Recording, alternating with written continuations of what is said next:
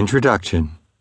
In this book you are about to read, we will cover some of the most powerful miracles that have changed my life forever.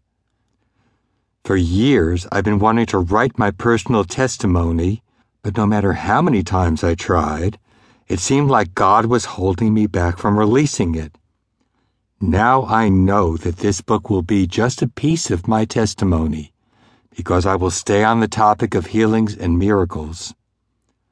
What some people don't understand is, to walk in God's healing power, you have to have compassion to see people set free. I personally have been in so much pain and experienced some things that should have killed me. And God has used all my testimonies to create great faith in my heart for others to be healed. I want you to understand something. I give God all the glory and praise for every healing and miracle in my life. I would not be alive if it weren't for God and His healing touch. Some of the miracles that have taken place go all the way back to my childhood. I truly am a living testimony of God's mercy, grace, and healing power. Several times I could have died if it wasn't for God's mercy.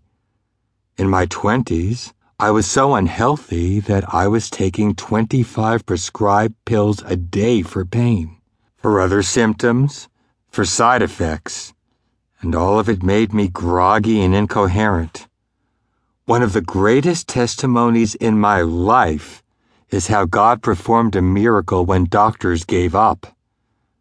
By the time I was in my 20s, I had nearly 20 surgeries on my physical body, from my knees, ankle, nose, gallbladder, and many others. But I want you to know it doesn't matter where you're at in the things of God when you feel like you've lost all hope. I want you to know God is there. He can hear you and deliver you no matter what. The testimonies are not necessarily in chronological order. I hope you enjoy the rest of Awakening of Miracles.